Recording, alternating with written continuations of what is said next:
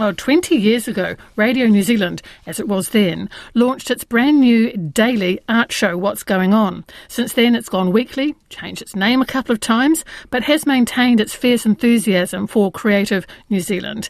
And also in its personnel. Usually I've presented it, been away a few times, edited it. Simon's usually produced it, and for the last 17 years, he's looked after the movie side for us. So for 20 years, we've had a front seat watching the arts of Aotearoa New Zealand flourish and go from strength to strength here and overseas. From Lord of the Rings to Lord, from The Donkey and the Dunny to The Flight of the Conchords, from Eleanor Catton to Alien Weaponry, from Jonathan Namalu to Benny. It's been a great ride, and some of that great writing, Simon Morris, is yours. I cannot take credit for it. No, it's been really fun, and it's...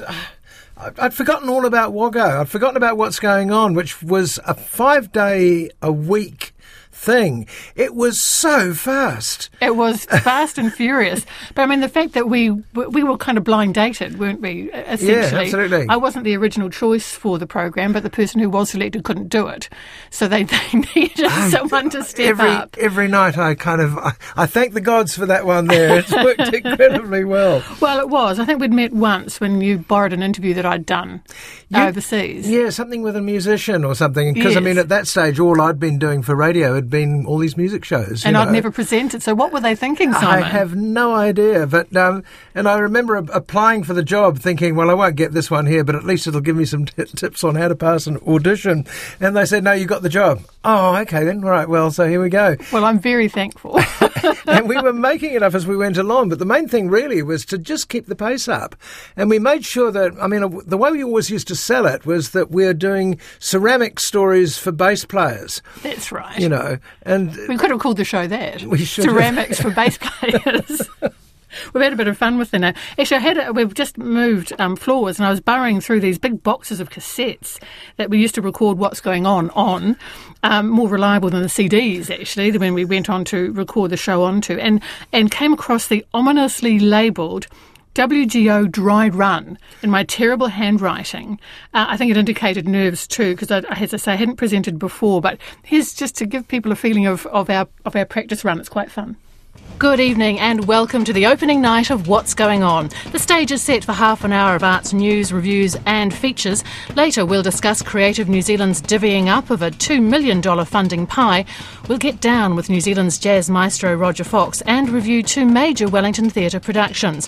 One a New Zealand spin on a classic comedy, the other a confronting new Māori play, Have Car, Will Travel. First though, Auckland audiences have missed out on the premiere of dancer and choreographer Michael Parmenter's latest work, Nightingale Fever. He's had to cancel this week's Auckland season, but the Wellington season, due to open on Friday, as all systems go. Camilla Mailing looks at the man and his latest creation. Well, that was back when we had a sort of a third chair producer. We had was Camilla in Auckland at that stage? No, she was Wellington, I think. That's right. Yeah, and Justin Gregory, who's still with RNZ, was one. Christine Cessford was another. Tarek Baisley. That's right, and they were all Natasha, completely different. I think. Very different. The one I have fondest memories of is when we got Brian Crump for one week only, and he was we sent him off to WOMAD saying, you can do a thing about WOMAD, you know, you'll be great. And he said, okay, fine. And he spent the entire time outside the toilets there and talking to the people going in and out of that. And I thought, I'm not sure you've got the idea of what an arts program Our definition is. of the arts is very broad. It's just another word for creativity. I was very fond of Tarek's air guitar piece and professional yo-yoing. They were great. That was done on the radio, because we can do it. You know, we're radio with pictures now, but back in the day it was all about the talent and description.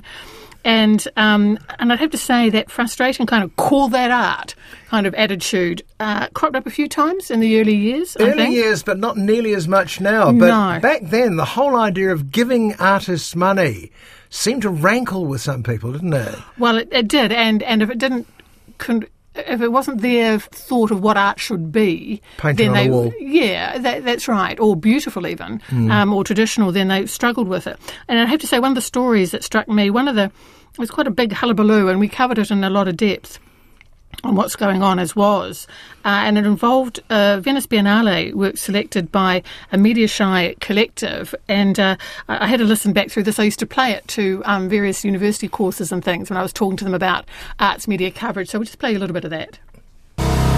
Good evening. I don't know, you go away for a week and you come back to work and straight away something's got you buggered. We, the taxpayers, are to pay around $500,000 to send to a very elegant international art exhibition and as yet unseen work by an artist whose latest work is a dunny that brays like a donkey.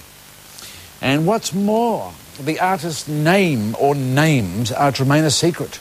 A media frenzy with Paul Holmes, one of the most frenzied, it has to be said, has followed the decision to send at a cost of about $500,000 an artwork by a now not-so-anonymous installation artist to represent New Zealand at the next Venice Biennale.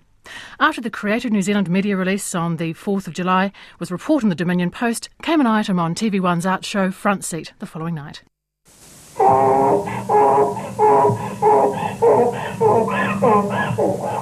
It's a portaloo that sometimes makes donkey noises and sounds like it's exploding. The installation is by the art collective known as Et al. Holmes got in on the act interviewing Creative New Zealand's Peter Biggs in his own unique style. I'm asking you about this particular person. Well, now, I'm trying to explain the context, Paul. Would you give me a chance to explain, I'm not shouting please? At you, Peter. You're talking over the top of me, Paul, and I'd like a chance to explain the context, Well, please. you've been explaining what you've sent in the past, and I'm asking you who this et al is. You haven't even answered that, out of respect to the artist, who we are paying $500,000 to send to Venice. Who is representing us? Don't tell us it's some kind of collective when it's one person. And so it went on. I don't do interviews like that anymore, but I'm glad. I mean, the sad thing was actually we were kind of laughing at the coverage, but it meant that we didn't go back to the Venice Biennale for one or two Biennales. Didn't do anybody any favours, that whole thing. It really didn't. Yeah. I think that both sides got very prickly. Prickly in a sort of a Philistine way, and prickly in a "where artists, how dare you question us" sort of way. Yeah. It does. Again, that's a thing that we don't do so much, I don't think, these days. Well, but the other thing is that you can describe an artwork in many ways, and you can describe it in a way that will make it sound like it's the same as the Mona Lisa, and you can describe it in a way that trashes it. That's right. And I don't think it was the best time in our history, that kind of coverage of it. But on a more positive note, I thought we would reflect on the time when you took over from the fabulous Jonathan Dennis from reviewing films. Jonathan had been doing the film show for ages, and we sort of inherited him to go on the show. We gave him the slot and all that sort of stuff, and it worked really well. But then he got sick and very sadly passed away. But before he did that, I mean, I applied for the job because I've always been... I didn't know much about movies, but I had seen a lot of them. But I was very concerned about how he was going to feel about handing over his baby. I mean, he was a very intellectual film reviewer and very knowledgeable and all that sort of stuff. But he was so sweet. He couldn't have been nicer, and he just handed me all this information that he had and all that sort of stuff, and I was very touched by it. But I still had to get the audition sorted out, so I did a test run, the same way that we did with Woggo. And the first one that I did was based on the very first Harry Potter film. And I passed, but I've always felt very, very fondly towards the entire Harry Potter series since. You're a wizard, Harry. I'm a what? Dear Mr. Potter, we are pleased to inform you that you have been accepted at Hogwarts School of Witchcraft and Wizardry. In a few moments, you will pass through these doors and join your classmates. It's a bit like my job, really. I mean, you're a wizard. Suddenly I get the job. Actually, we got a text came in from Owen saying, congratulations. That's all. Simon is quite good too. So thank you for that. And as we laugh, how we laugh, we brought in the laugh track in around about 2008. We knew we wanted to do comedy. It was quite hard to find a way to do it. So remember, we used to just pick a theme and find comedy clips. We got bored doing that. And then we thought, no, let's just talk to people, because the comedy tracks they pick is just as revealing as the music tracks that they pick. I thought so too. I mean, generally we hated doing interviews with comedians because both sides were a bit grumpy about it. They certainly didn't want to give away any good jokes that they want you to pay for. And we didn't know what the question was that says, what's that amusing anecdote that will entertain us? Yeah, so like, go on, be funny. Be funny. Yeah. But as soon as they start talking about their favourite comedians, all of a sudden it lightens up and everybody's having a good time. Well, we had a look at our roll call for the first year, 2008. We had John Clark, your dear friend, yeah. McPhailin Gatsby, that's kind of heartbreaking too. We had Tom Scott, up-and-comers like James Nakise, Jacob Rajan, Roseanne Liang, Tom Sainsbury. Well, Tom Sainsbury astonished me. I had no idea he'd been around that long. No, I think for a lot of those I was surprised. But Bill Bailey was a particular favourite of yours. I like Bill Bailey because we decided we weren't going to talk about comedy at all. We're just going to talk about music. And so we played a whole lot of bits and pieces. But he was very amusing about doing a concert with Billy Bragg in which he'd done this parody of a Billy Bragg song and then goes up on stage with him, forgot all the words, but fortunately Billy Bragg knew them. So, he was terrific. Well, one thing we still love is the theme, 16 years on. I don't know how we found it, but because we tend to talk over most of it. Oh, no, in fact, you found it, didn't you? What is it? Well, we needed something that sounded like a comedy theme, but it also had sheep in it. And so let's play the whole thing without talking over it.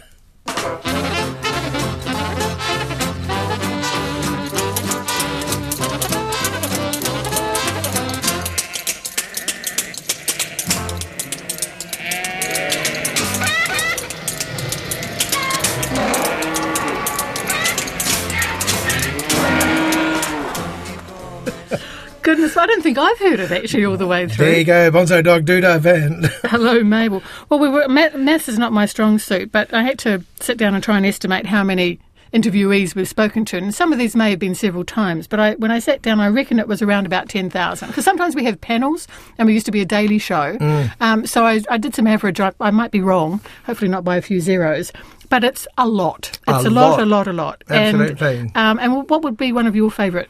Well, I mean, every so often, I've of those 4,000 or 100,000 or whatever it is, I would have done around about 2%. But I have to say, the ones that I enjoyed the most was also some of the scariest ones. Anthony Hopkins, Brian Wilson. I discovered I knew more about Brian Wilson than he did. Charlotte Rampling, who I woke up in Rome. Woo.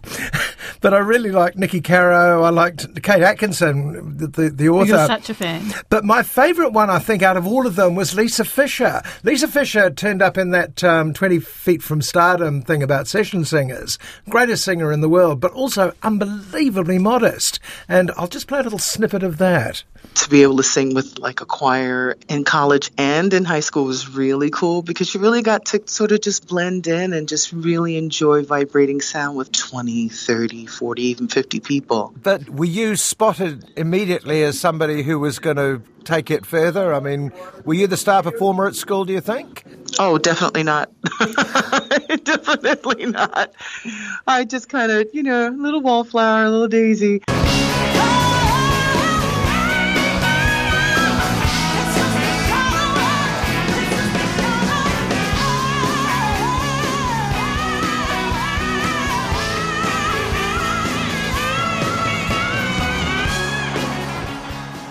It's Lisa Fisher, the wallflower.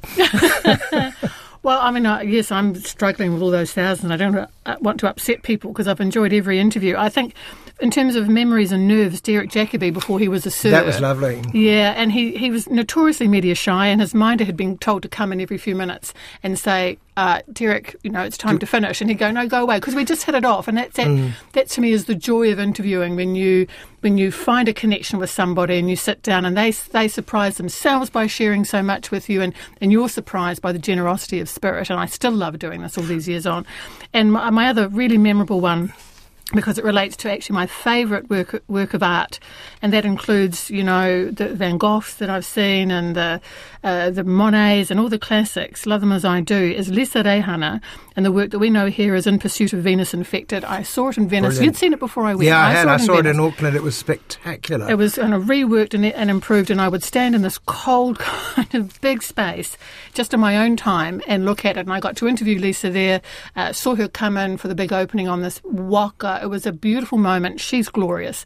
And I think that's the proudest moment I've had as a New Zealander, seeing for people to see us, see our stories and see us and people's reaction to the work. So Which is kind of why we do it. It's exactly why we do it. So from both of us to the producers who've worked with us over the years, of course, to all our interviewees, and to our listeners, of course, for listening to the program. If you've been on the show or its predecessors, it's meant something to you. It'd be really nice to hear from you. There's room for constructive criticism. Fred hates me. Hi, Fred.